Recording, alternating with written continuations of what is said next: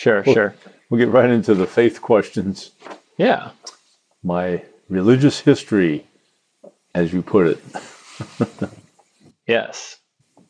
Well, at any rate, yeah, first question, was I raised Catholic? Yes, I was. I was baptized when I was an infant and raised in the Catholic faith through my church, my school, and my parents.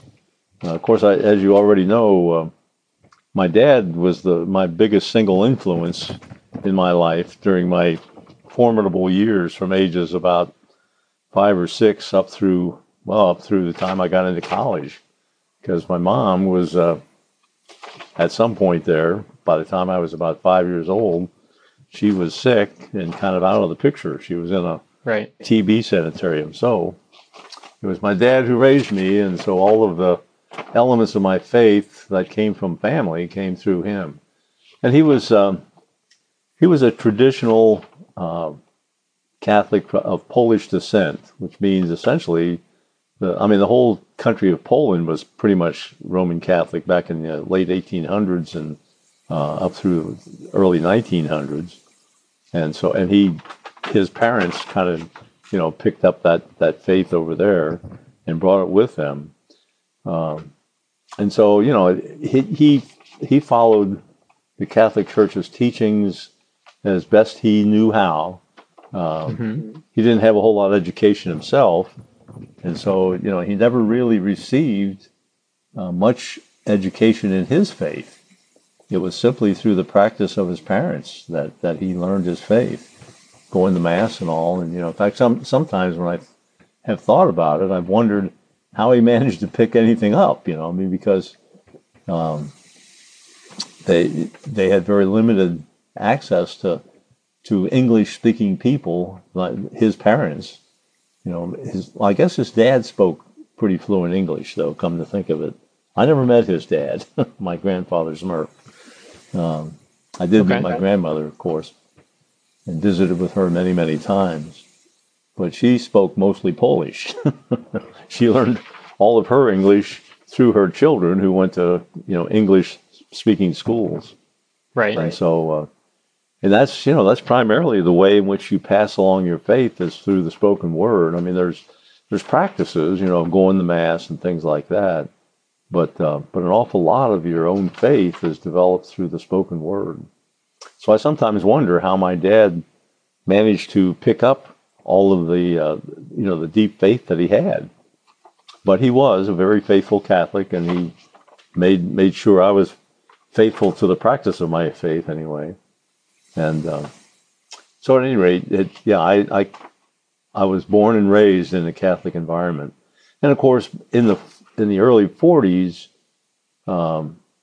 being raised in a Catholic environment was a lot easier because around in my neighborhood, I think the population was probably 25% Catholic or something like that in Cincinnati, but so it wasn't overwhelming in the Catholic religion. But on the other hand, it wasn't under attack by anybody either. Sure. There was no external pressures or anything, either politically or otherwise, to kind of push you out of your faith or the practice of your faith. And the laws that were written on the books then tended to favor moral life, life based on the knowledge of a creator. That's the way our whole Constitution was written, and our Declaration of Independence. Mm-hmm. All of the founding fathers believed in a God that created us and gave us all that we have. So, in a sense, that's kind of the environment that I remember being raised in. It was not difficult at all to remain in the Catholic faith. There was hardly any temptations, if you will, to wander away from it. I see nowadays there's, goodness sakes, teenagers have huge numbers of temptations to wander away from their faith because of all the various messages that are being broadcast and put out on TV and radio and advertising and books and magazines and movies and whatever, all the ideologies that are bouncing around. it's hard for, I think, for a youngster nowadays to remain faithful to his faith because it's being challenged in so many ways. It's like, hey, what you're doing doesn't make sense, if you will. At any rate, Right. I didn't have that situation, and I'm grateful for it. I'm not sure how I would have been able to fare with all the challenges that young people have nowadays. Because the second one of the questions you had is, have you ever left the faith or the church? And no, I never even considered it. I mean, and that's when I look back, I realized that's all God's grace that I never even considered leaving my faith, because as I grew older, got into my 20s, 30s, and 40s, there were challenges to my faith. But through God's grace, I was able to hold on to what He had given me. At any rate, you asked, though, was my faith important to me throughout my childhood, high school, and college? And all I can do is say a profound yes. Very, very important to me. Even though, I had the same kinds of desires and whatever and interests as a teenager and going through high school and college. There were a lot of secular interests. I enjoyed being outdoors with people, playing sports and going to dances and listening to music and having picnics and all kinds of what I'll call external activities that didn't necessarily reinforce my faith, but many of them did actually. Nonetheless, I had no desire to leave the church ever, and as a matter of fact, I remember when I was in high school, grade school and high school. My faith was very important to me. It probably was because I was surrounded by a lot of people who were very faithful to their faith. I was taught by nuns throughout my whole grade school years. I had nuns teaching me, Catholic nuns. And in high school, I went to a Catholic high school where almost all of the teachers there were either priests or brothers of the Marianist order. Okay. There were a few lay teachers, but not many. I don't remember ever having one of those lay teachers in any classes. What I had was priests and brothers.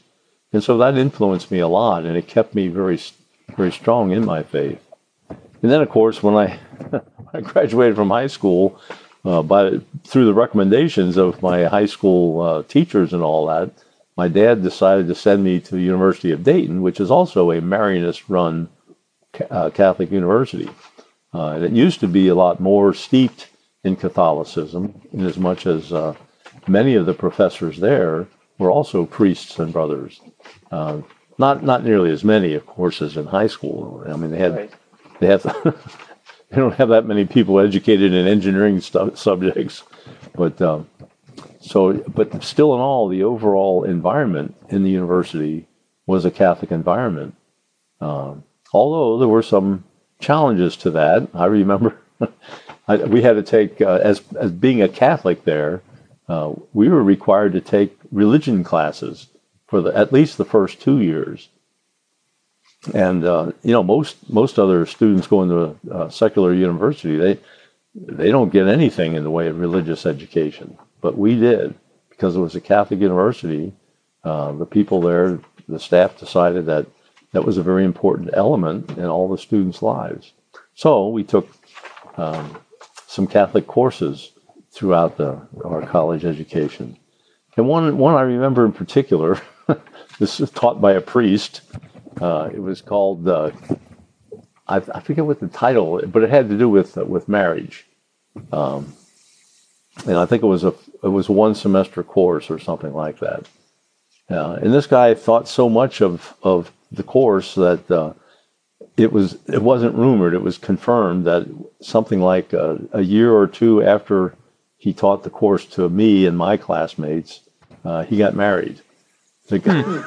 He kind of fell away from the priesthood and got married. I mean, it was Interesting. Yeah, it was a very unusual situation back then. I mean, this was in the mid 1950s, and that kind of thing just didn't happen then. there's more of that kind of stuff going on in the last 30 years or so. Priests, leaving the priesthood and whatever, and going into marriage or just single life. But back then, it was pretty much unheard of. I mean, it was really a very rare occurrence. But this guy, like I say, we all got a chuckle out of it, all my classmates and I, because, the guy spent a lot of time teaching us about marriage and how important it was and so forth, and God's plan for things. And somehow he sold himself on the idea, I guess. He decided to go do that instead of being a priest. So at any rate, we got a chuckle out of it. Let's see. Well, let me move on to, this is probably not in the right kind of order necessarily, but... Oh, it doesn't have to be in any particular order. It's not the questions I send you aren't any grading rubric or anything. It's just kind of prompts to get you thinking, so... Right. Well, and they have, I wrote down responses to each one, but I'm not sure in order to tell the story of my faith, I'm not sure I'm putting in the correct kind of order. Right. Yeah. Feel free to go with whatever direction you want. Yeah. Right. So let me.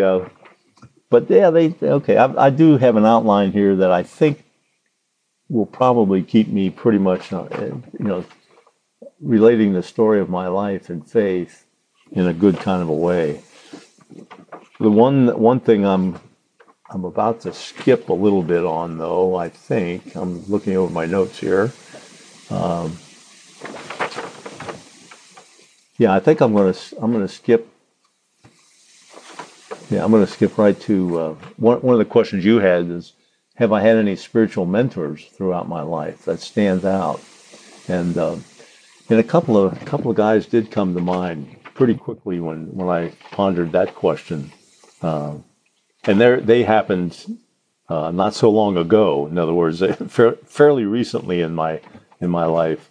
Okay. So I'm kind of skipping over a whole bunch of years, and I'm going to describe in a couple of minutes. But these two men, they're both priests, by the way, and they really stand out in my mind.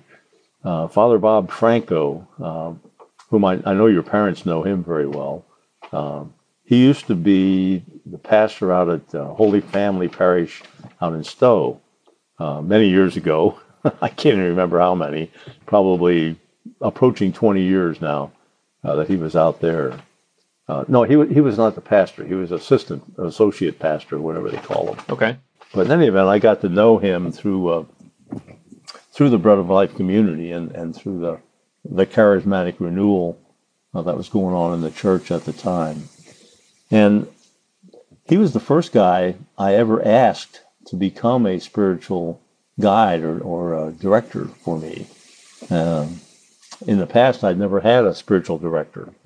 But I approached Father Bob, and he was quite willing, to take me on. And he set up a thing of, we'd meet once a month for about an hour, and I would kind of tell him what's going on in my spiritual life, difficulties I might have been having or whatever, and then look to him for thoughts or recommendations on how I might grow deeper in my faith.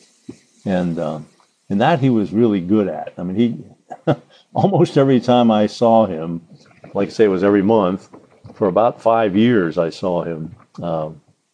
He always had, I mean, he was very faithful to this thing. Nonetheless, he always recommended books and articles for me to read that were all, Catholic in orientation, but not about doctrine or whatever. They were just good inspirational books, and then we would, I would start reading them, and then we'd kind of discuss what was happening as a result of those. So, but like I say, I saw him every month faithfully for 5 years, and then he got reassigned. Actually, I only saw him about 3 years over at Holy Family, 2 or 3 years. He got reassigned to St. John's Parish up in Strongsville, which is a little farther away. But I decided to stay with him, and he said, yeah, he'd be happy to continue with me. So we did. And so overall, it was about 5 years until his next reassignment, which took him way up by the lake, over on West Lake or someplace like that. I mean, it was about an hour drive from where I lived. And I told him at that point, I said, "Hey, Father, I think I'm going to have to find a new spiritual director. I got to get somebody that's a little closer. You know, I can't be driving an hour or so." Well, it was only once a month, but what the heck. Nonetheless, I did. I looked around and I saw Father Joe Crocker, who happened to be the pastor down at St. Vincent's Church in Akron. And I had known him previously anyway. And by that time, I had been going to daily Mass at St. Vincent's because they had a 6:30 a.m. Mass, and it fit well in my work schedule. So I was able to go there daily. And I got to know him through that, plus through other activities and whatever. But nonetheless, he took me on his shoulders as a spiritual director for about, I'd say 4 years roughly. And he was also very, very good, very influential in my life. And I think the reason I finally decided to switch, he didn't move or anything. He was still there at St. Vincent, but we got a good priest at St. Mary's Parish where I was, I was a parishioner, and that was Father John. Yeah, and all of a sudden his name, the name escapes me. Oh, Lord, this is awful. Very good priest. Your parents know him very well. I'm sure it'll come to you. Yeah, it will. Just all of a sudden, it disappeared from my memory bank. I can picture him, but I can't remember his name. At any rate, when he became pastor of St. Mary's Parish and was pastor for a goodly number of years. Not Father Burba. Well, please? Not Father Burba? Father Burba, yeah, Father Burba. Yeah, he took over after Father Hilkert died. We had an interim pastor for a while, and then Father Burba came. And so nonetheless, because I got to know him through a lot of different activities in the parish, I decided, well, it made more sense for me to start going to him for spiritual direction. So I did. And I'll have to say, he was good, but, I had been used to something a lot more intense, I think, with both Father Crocker and Father Bob Franco. And so my experience with Father Burba wasn't nearly as profound on me as the previous two guys. Was he not able to devote the same amount of time, or did he just have a different style? No, it wasn't time. He was more than willing to meet with me, frequently. I think we just met once a month again.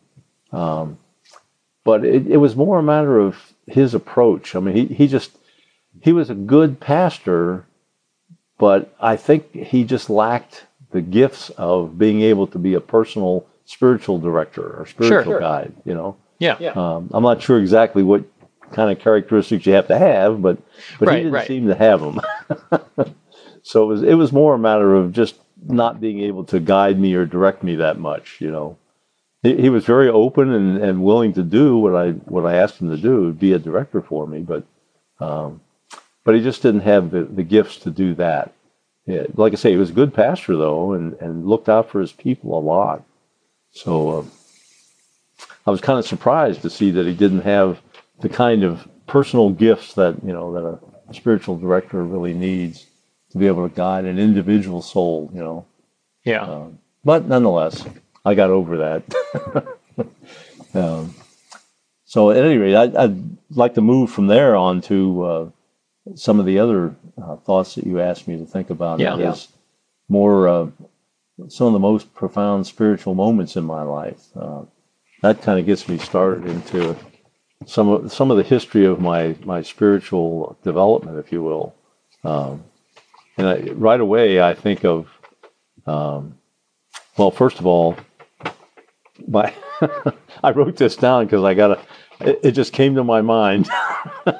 And I wrote in parentheses, this is not necessarily spiritual, but I had a crush on my 5th grade teacher.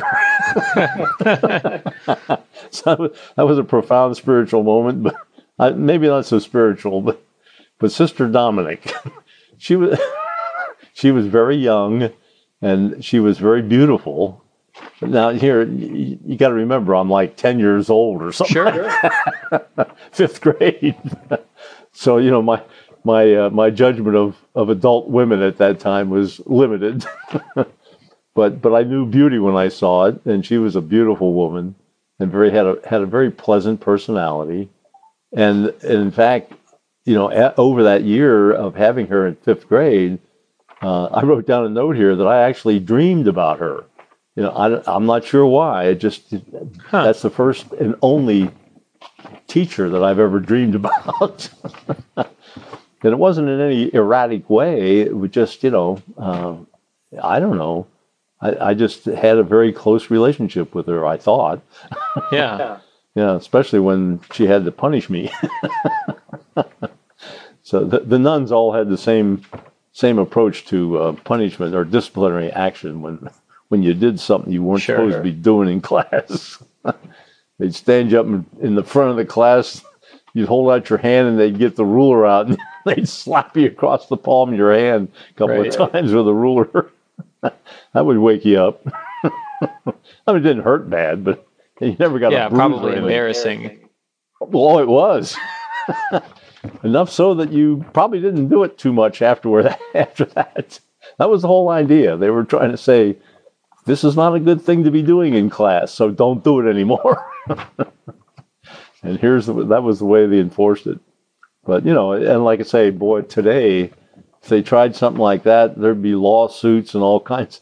They'd be violating all kinds of laws about, I don't know, doing any kind of work with children. But that's because our whole system of laws has gotten so badly distorted, not because it's good.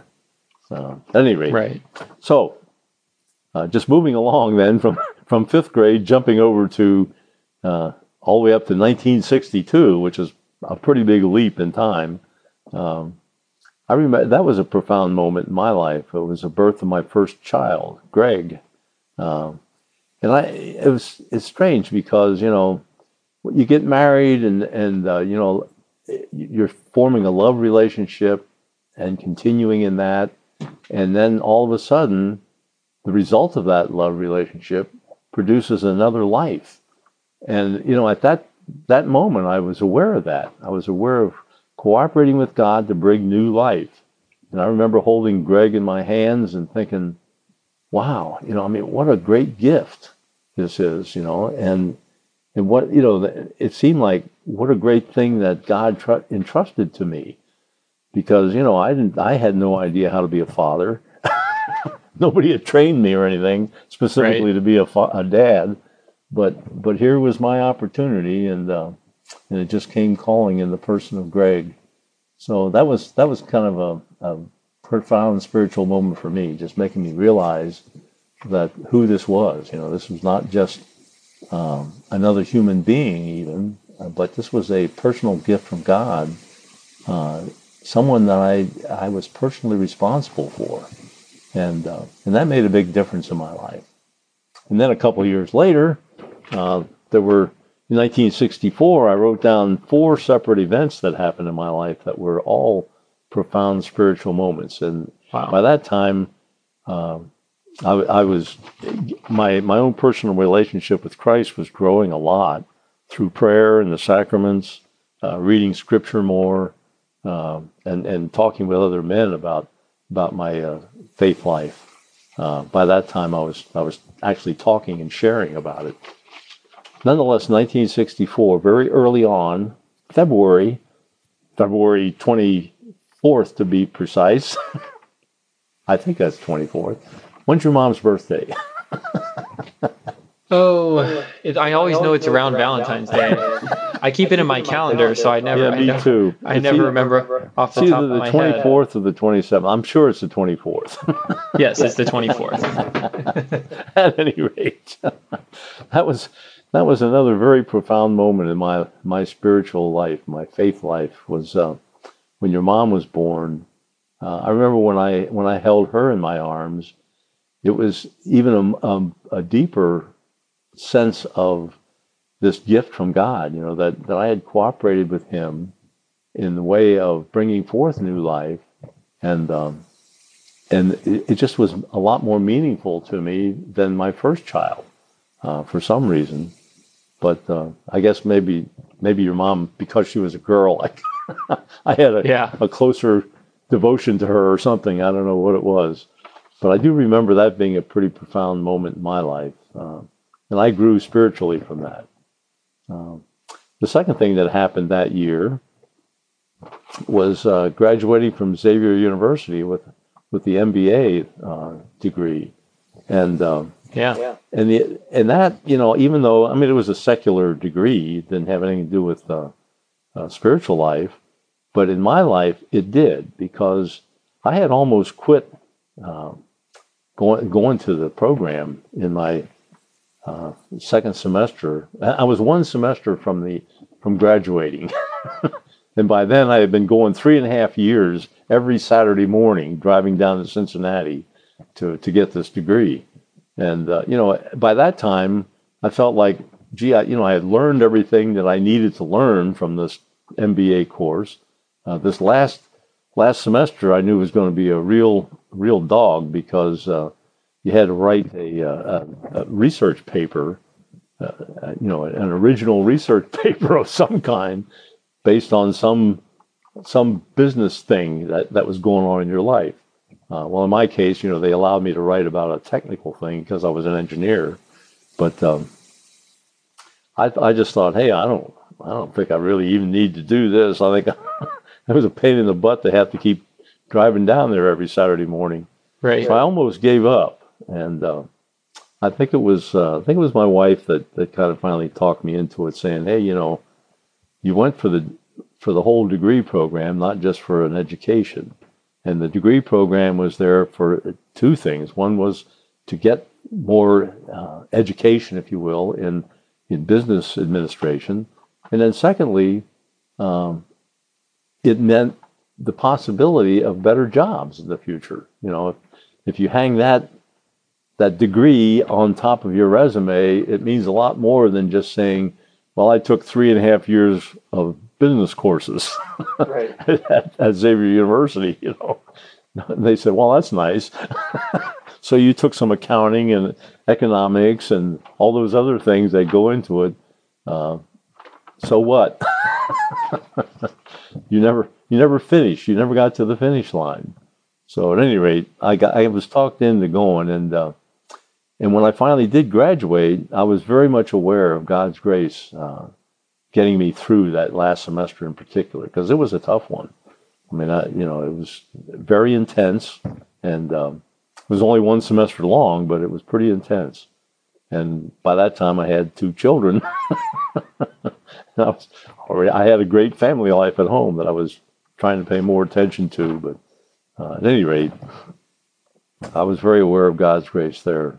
And the third thing that happened that year, where I was again aware of God's grace, was receiving my PE license, professional engineer's license.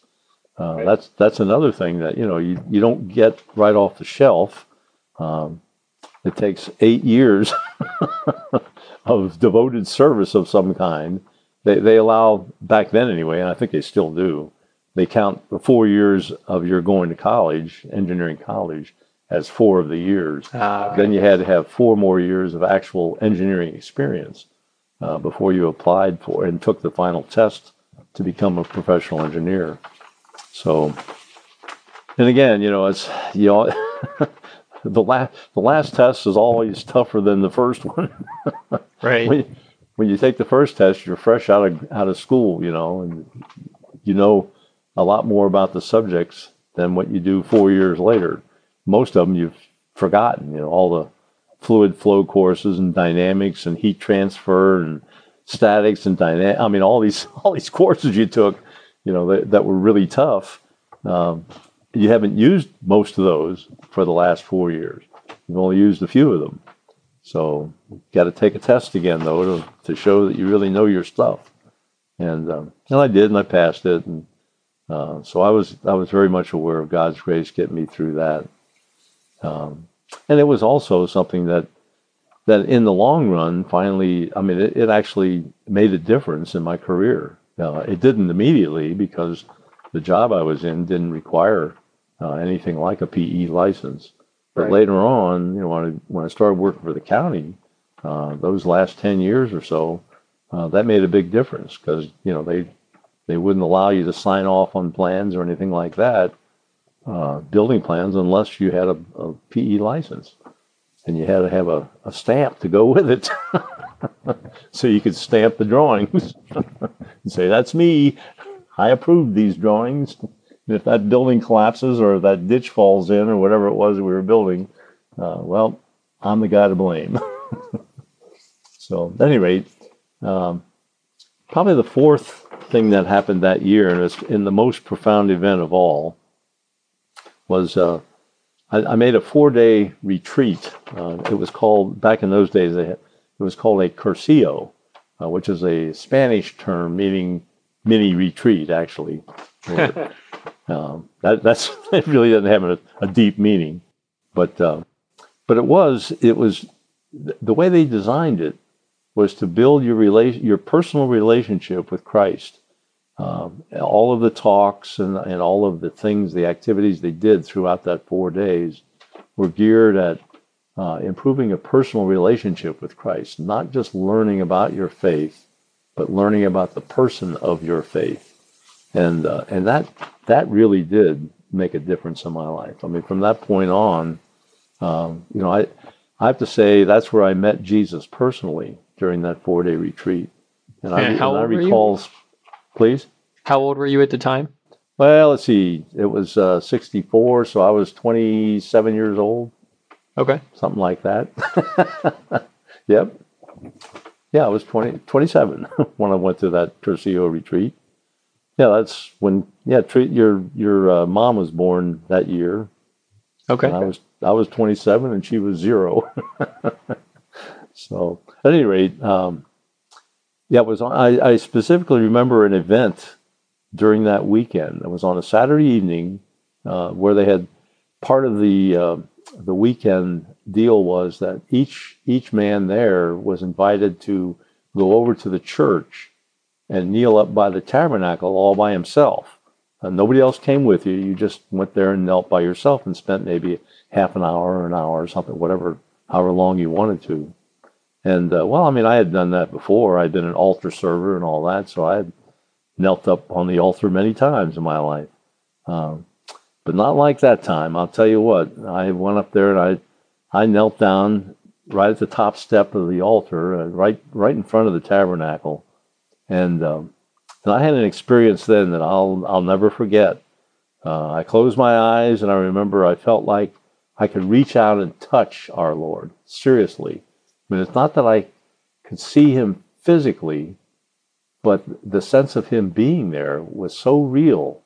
I had never sensed that before in my life. And I felt like I could actually reach out and touch him and that he could touch me.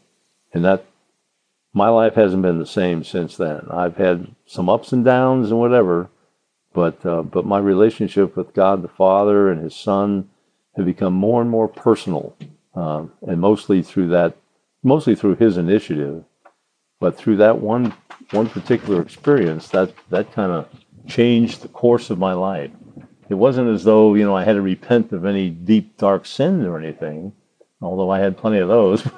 Right. But it wasn't like that kind of a conversion experience. It was more of a conversion of living a life of faith based on knowledge versus faith based on living experience, actually knowing our Lord instead of knowing about him. And that, to me, that has always stuck with me. And that was his gift. It wasn't something that I created or made available to myself. He chose that moment to come and invite himself into my life and invite me into his life. And like I say, I've had ups and downs since then. That was 1964, a lot of years ago. But nonetheless, through all that time, I keep coming back to the personal relationship with Christ as being the foundation of my faith. It has a lot to do with the church itself and about, the practices of going to Mass and receiving him in Holy Communion and going to the other sacraments and whatever. Those have a lot of influence in my life. But the biggest single influence is he himself. Jesus himself. He comes to, in my prayer many times, he comes to visit me, so to speak. It's as though I can sit and just chat with him. And that's what I actually try to do nowadays in prayer. It isn't so much deep meditation or anything like that. Something that usually gets me going is reading some particular scripture passage or something like that, and beginning to think about what's going on in that during that passage. But it usually boils down to my then starting to ask him questions. What is it you want me to do? And let me know what your will is for me in this particular situation. And, give me some kind of not necessarily a sign, but some indication that I should continue on in the same path that I'm following. So at any rate, through that experience and through the continued experience of prayer and meeting with other men who had similar experiences, I've been able to really continue to search for the truth. And I have found through various means, I've learned the truth of why he created me. And I learned that, 10 years ago or so, in a more profound way than I ever have before. There are some things about the way in which we're created that are so simple, you just wonder why you never stumbled upon them in the past. But then when you think about it, you realize, well, it's because I didn't make myself available to him. And so I've come to know the truth of why he created me mainly through John Paul II's teachings on theology of the body. I started getting introduced to that about 10 years ago. And very simply, God created me. God is love. And he created me to learn how to love as he does. That's why I'm here. I'm here to love others, to give myself away to others. And he's also given me the desire to pass on this love by teaching others, especially young people, about his love. And I've tried to do that in the Sunday catechism classes and whatever. And I've even taught theology of the body to several different groups of young people, and older people for that matter. But the Lord brought me in touch with theology of the body many years ago, and I've learned why the body is so important. I never really thought much about my body or anybody's body for that matter, except how we use it. But I don't think I ever thought very seriously about why we have a body in the first place. And I learned through studying what John Paul taught me, a very simple thing, really. And I'm gonna quote this because I wrote it down from memory, but I'm going to quote it so that I don't mess it up. And he said, and this is in his Theology of the Body dissertations that he gave many years ago. He says, the body, in fact, and only the body, is capable of making visible what is invisible, the spiritual and the divine. It has been created. Now, here's the really big deal here. This is why our bodies were created. It has been created to transfer into the visible reality of the world the mystery hidden from eternity in God, and thus to be a sign of it. Wow. I thought, now that gives our bodies profound meaning. Our body was created primarily to make visible in the world the mystery hidden in God. And that mystery has to do with how he lives as a communion of persons. We call that the Trinity, the Father, Son, and Holy Spirit. They exist as a community or a communion of persons, not a single person, but a communion of three persons.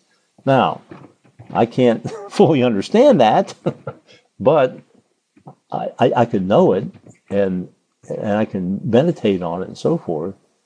But the whole thing is we're called to be a sign of that communion of persons. That's how we are to live our lives, which is why marriage is so very important. God created marriage primarily to be that sign of the Trinitarian life that he lives. And so that what he created was a relationship in which man and woman become one. And in their becoming one, a new life is brought forth. And that's the way the church kind of explains the Trinity. They say the love of the Father and the Son generates the Holy Spirit. I mean, that's one way of saying it. It's not precise, but it's a way of knowing how the Trinity exists. It's not as though the Holy Spirit comes into existence through them, but he is the very essence of their love relationship between the Father and the Son. Now, it takes a lot of thinking and praying and whatever to begin to grasp that more, but there's a mystery there that he purposely is trying to reflect in the bond of marriage. That's why he created marriage, was to reflect in the deepest personal way that he could what his life is like, what it's all about. And that's why marriage is so important. And that's why the way in which, we're trying to redefine marriage is so twisted nowadays. I mean, people are they act as though we created marriage, and we didn't. God created marriage, and he had very specific purposes in mind for that. So, now, I don't mean to give you a lecture. No.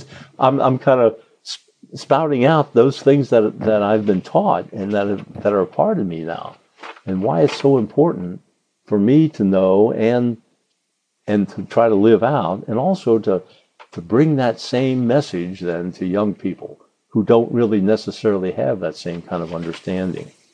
So at any rate, I'll move on from there. But you can see that my faith means a lot to me, Tom. I mean, absolutely, and that's why I wanted to ask you about it. Yeah, I mean, it drives me to want to do a good job. For example, the whole reason my 47 years of engineering work was so enjoyable, I'm convinced, is because I wasn't doing it for purely secular reasons, to earn a living and to make money and to maybe contribute to society and all that. All those things are good, but in a way they're secondary to the fact that God created man for work. I mean, when you look at all you got to do is look at the first chapter of the Bible in Genesis, and it talks about about man being made for work, so that that and all that work is intended to be kind of a working side by side with God Himself to continue to build the life of the earth or the world. I mean, we talk about it in terms of our earth. Well, there may be other earths that are being built too. I don't know, but nonetheless, it gives much more purpose and meaning to what we do, and it makes it worthwhile. I mean, I look around at a lot of guys who are very disgruntled with their jobs. It becomes boring and tedious and whatever. And yeah, some of it is because of original sin. That's also in the first chapter of Genesis. God said, hey, when Adam and Eve screwed up, they caused work to be hard. It was by the sweat of a man's brow that he was going to have to earn his keep. It used to be, if you were in the Garden of Eden, work was fun to do. It was a good thing. It was great. It was upbuilding and uplifting. But nowadays, because of sin, it's become more of a drudgery in a lot of cases. But we can see the original purpose for work as being, doing it in combination with God's creation. And if we can get to that point in our lives, it makes a big difference on how we approach our jobs. At least it did with me. Yeah, I had a lot of jobs in those 47 years, and I loved them all. I mean, I have to say that truthfully, I loved them all. I mean, there were some low moments in some of those jobs. They weren't all fun, but I enjoyed going into work every day, and I know a lot of guys who don't. They just they go to work out of because they're obliged to do so to bring home a paycheck or whatever. But yeah, I think a lot of people are in that situation. Oh yeah, and it's primarily because they don't have the vision of what their life is all about, the purpose of their life. If they knew that more along, like I say, as kind of a spiritual track, they would get a lot more out of it, and they'd be able to put a lot more into it. But and that's part of the job, I think, of those of us who have had the experience of knowing our Lord personally, trying to help others kind of get into that situation. I mean, I can't teach people about it and have them know and understand God's grace, but I can help escort them along that path. And in some cases, that's what I've tried to do with my life.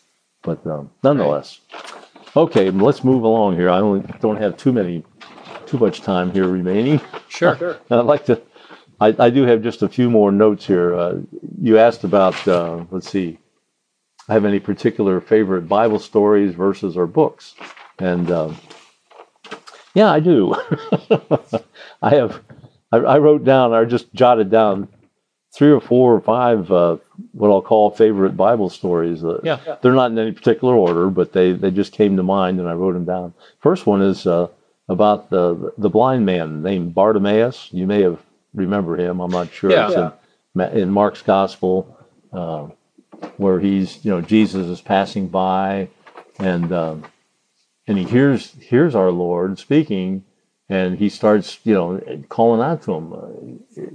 He calls him as who he is, and people are trying to quiet him down and all that. But finally, Jesus hears and understands that he's looking for him, and so he just says, "Hey, send them here." And at that, Bartimaeus didn't just get up off his duff and walk over. He literally sprung to his feet and threw off his cloak. Now, I just found out more recently the significance of him throwing off his cloak. I used to think, well, hey, he was just trying to get rid of something so he could get over to see Jesus quicker. Right. But actually, throwing off your cloak back in those days was very meaningful, in as much as people did that when they had any major change happening in their life. They would throw off their old mantle to take on a new identity, if you will. And that's you have to find. There are plenty of other stories about that, but that's one of the things that signified. Him throwing off his cloak. He was about to make a significant change in his life, and somehow he knew that was going to happen, but he didn't know exactly how. All he knew was that he wanted to be able to see, and that's one of the favorite lines in that whole story is when Jesus just asked him, "What do you want me to do for you?" And I'm thinking, Lord, I wonder if he ever asked me that, what the heck would I say? One of the reasons this is one of my favorite stories is because of the way Jesus handles it. I mean, it's just so simple and straightforward. He knows already that Bartimaeus is blind. He Right. didn't have, nobody has to tell him that. And obviously the guy would like to be able to see, so Bartimaeus doesn't have to tell him that either. But Jesus is a very human person, if you will. He tries to act on a human level in a way that people can understand. And so he asked that simple question, what do you want me to do for you? And of course, Bartimaeus has the simple answer, let me see again. I'm blind, Lord, you can tell that. So just let me see. And he did. It was just a wonderful thing that Jesus helped him to be able to see, but he was also seeking something more than just vision, his sight. He was seeking a better life, and he was able to have that by having his vision. He'd be able to go work and do things and whatever that he wasn't able to do before. So that was one of my favorite stories. Yeah. One of the next favorite stories I wrote down here was about the rich young man that also approached Jesus. And he was asking him, what do I need to do to gain eternal life? And Jesus told him, well, you got to keep the commandments, and he reiterated all those commandments. And the young man, he wasn't bragging or anything. He just said, well, golly, I've kept all those commandments all my life. Is there anything else I need to be able to, be ushered into eternal life? And of course, we know what happened. Jesus said, well, you lack one thing. You need to sell all you have and then come follow me. Well, with that, the man's countenance fell, Scripture tells us, because he had a lot of possessions. And he really wasn't in a position yet to let go of all those in order to follow Jesus. And that's why, in a way, I think it's the only story in the whole Bible in which Jesus' approach to somebody actually failed. He failed to sell the guy on being able to follow him. I mean, he's, if you remember all the stories about how the apostles follow him, all he did was said, hey, hop out of your boat and come follow me. I'm going to show you how to be a fisher of men, and etc. And the tax collector, Matthew, when he came, he said, just follow me. He said, don't worry about all the sins that you've committed in the past. Just follow me. And he did. All these people that in the Bible that jumped to their feet and come follow Jesus. Well, the rich young man didn't do that. He went off on his own. Now, we don't know exactly what happened. Hopefully, later on, he repented of all that and came back. But the reason the story was meaningful to me is that it shows a better way to eternal life than just keeping the commandments. It shows that he needed to learn how to detach himself from other things so that he could love more. And any of the stories in the Bible that teach me about loving more have always been meaningful to me. Another story I remember is the woman at the well. I don't remember which gospel that came from exactly. I think it's mentioned in 2 different gospels, but that one, it always struck me because when I learned especially about how in that society, especially Jewish men didn't approach single women to talk to them, and especially Samaritan women, because the Samaritans were kind of a whole breed of their own, if you will.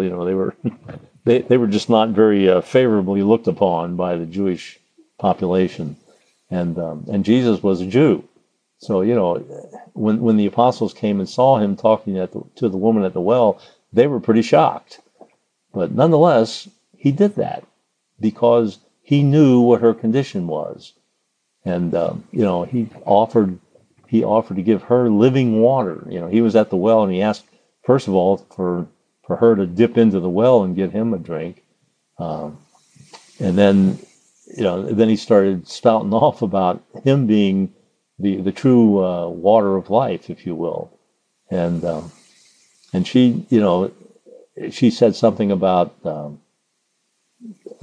husband. Yeah, she says, oh yeah, he asked her about her husband. And she says, well, I'm not married. And then he says, of course, yeah, that's true. You're not married right now, but you have known 5 men.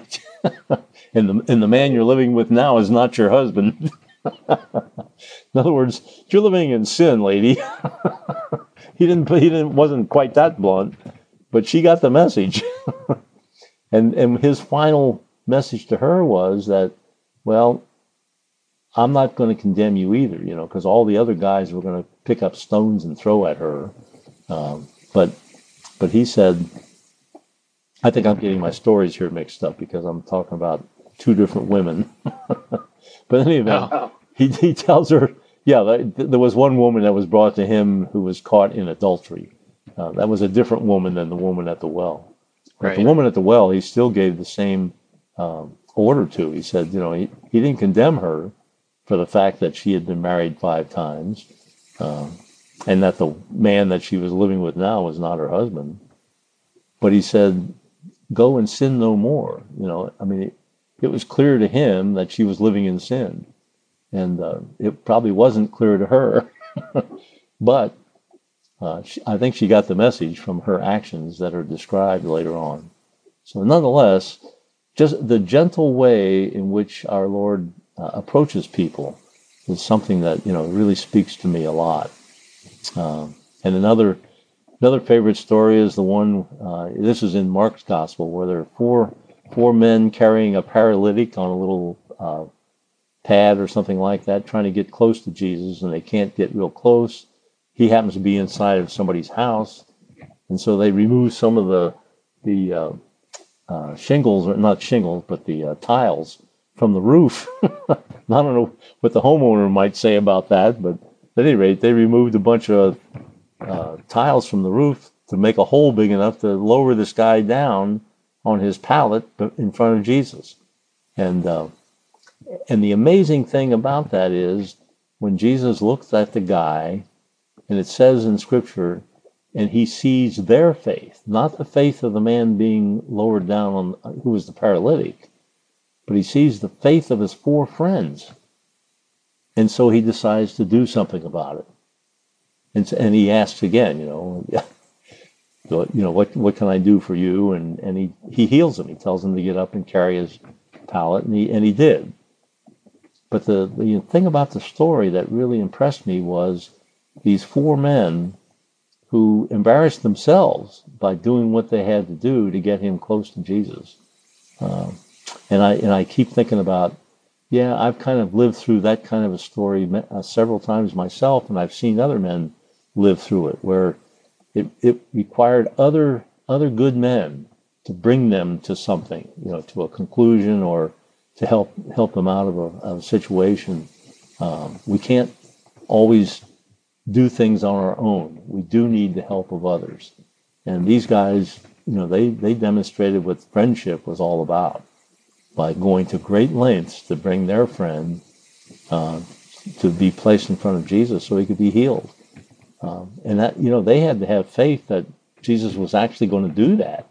There was no guarantee that just getting him there that the guy would be healed, but they had the faith to do it in the first place, and they did. And he was healed. So, in any event, those are four particular Bible stories that have always impressed me, and I don't think about them a lot, but I've used each one of those in talks that I've given over the years. I've given a lot of talks, at retreats and various other places like that, men's gatherings, things like that, and so I try to search for some Bible story that's meaningful to the group of guys I'm speaking to. And some of these have come up, I know. Looking a little farther past Scripture and looking at books, you asked about, are there any book recommendations I have for people who might be interested in deepening their faith? And there's several of them here, but and I'll say what they are. Now, it's a wide variety. The first one is written by Fulton Sheen, Bishop Fulton Sheen, whom I'm sure you've heard of. He's long since dead, but he was very popular back in the 50s and 60s. He had a TV program back in the 50s that he competed with Ed Sullivan and other people like that, and did better on the TV ratings than they did. I mean, it was incredible. He had quite a show. At any rate, he wrote a book called Life of Christ. I still have a copy of it. I don't refer to it very often, but I have read through it, and it's a real faith-building book. I mean, it's not something that teaches you about doctrine or principles or whatever, but it's just it's a way of introducing you to living your life in Christ, and it's very good, very good. Then there's another book that deals with love, and that is C.S. Lewis. I'm sure you've heard of him. Absolutely. And at any rate, he wrote a book called The Four Loves, in which he specifically talks about the different kinds of love that men have, the brotherly kind of love, the romantic love, etc. And then finally the love that we have for God himself.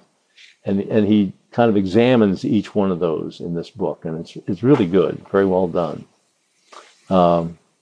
A newer book that I haven't read it quite yet, but I've read two other of his books, written by Robert Cardinal Sarah, and it's called God or Nothing.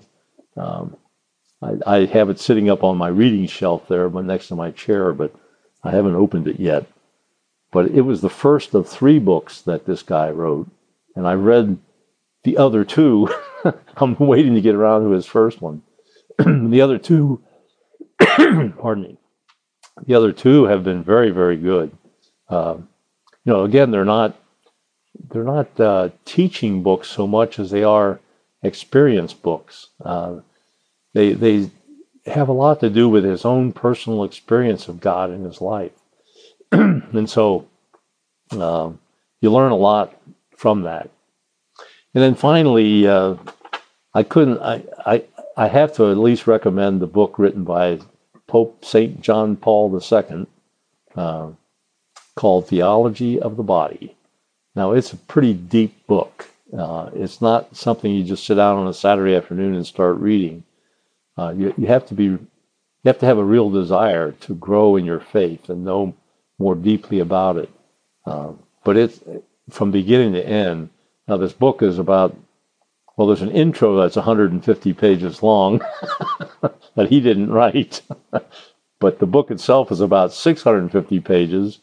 And then there's a bunch of other things in the tail end of the book after the book. The book is essentially the 129 Wednesday talks that he gave over in St. Peter's Square over a period of 5 years. He always had a Wednesday audience, and he started this whole theology of the body dissertation. I think it was 1979 is when he started giving it, and I don't know how people were able to do it, but week after week he would give about a half hour or so dissertation on this subject matter, and it was all tied together. And like I say, 129 different presentations, and they put them all together in this one book. After they translated it all, of course, and then somebody published the whole thing. But it's a seriously good book for growing in your faith. Okay, just a conclusion here. Actually, was a scripture verse that pops into my mind once in a while when I'm teaching high school PSR kids, some of whom are your brothers and sisters right now. Both Gianna and Nick are attending there. And I've used this particular quote on them just because it's so meaningful. It ties together the whole idea of obedience and truth and freedom. Those three ideas get all tied together in one quote that Jesus says. And this is from John chapter 8, verse 31. And it says, "If you continue in my word," in other words, if you obey my commandments, obey what I'm telling you, "you are truly my disciples, and you will know the truth." Well, truth happens to be Jesus himself, so that's what he's talking about. You will be my disciples, and you will know the truth if you continue in my word, and the truth will make you free. Well, the truth is embodied in a person, the person of Jesus himself. And that's what he's talking about in that particular passage. So he's saying, essentially, continue in my word, continue obeying what I'm telling you, then you will truly know, or you'll be my disciples, and you will know the truth. You'll know me, in other words. And the truth, I will set you free. And a lot of people don't really quite grasp what he's saying there. But there's some important truths there. We'll know the truth of our existence, why we're here, what we're to do, and so forth, if we dispose our minds and our hearts enough to want to follow him. And that takes an act of the will. We don't just fall into that easily. And that's where people struggle. Everybody wants to have happiness in their life, and they all think that there's lots of different ways of becoming happy that are presented to them through various advertising and movies and whatever, books, magazines, and you name it. There's lots of ideas on how to become happy, to be self-actualized and all that. Well, they miss the whole point, if they don't include knowing Jesus personally. Because once you know him personally, you know the truth, because he is the truth personified. Any truth you want to seek, having to do with who we are and what we're here for and so forth, can be found in him.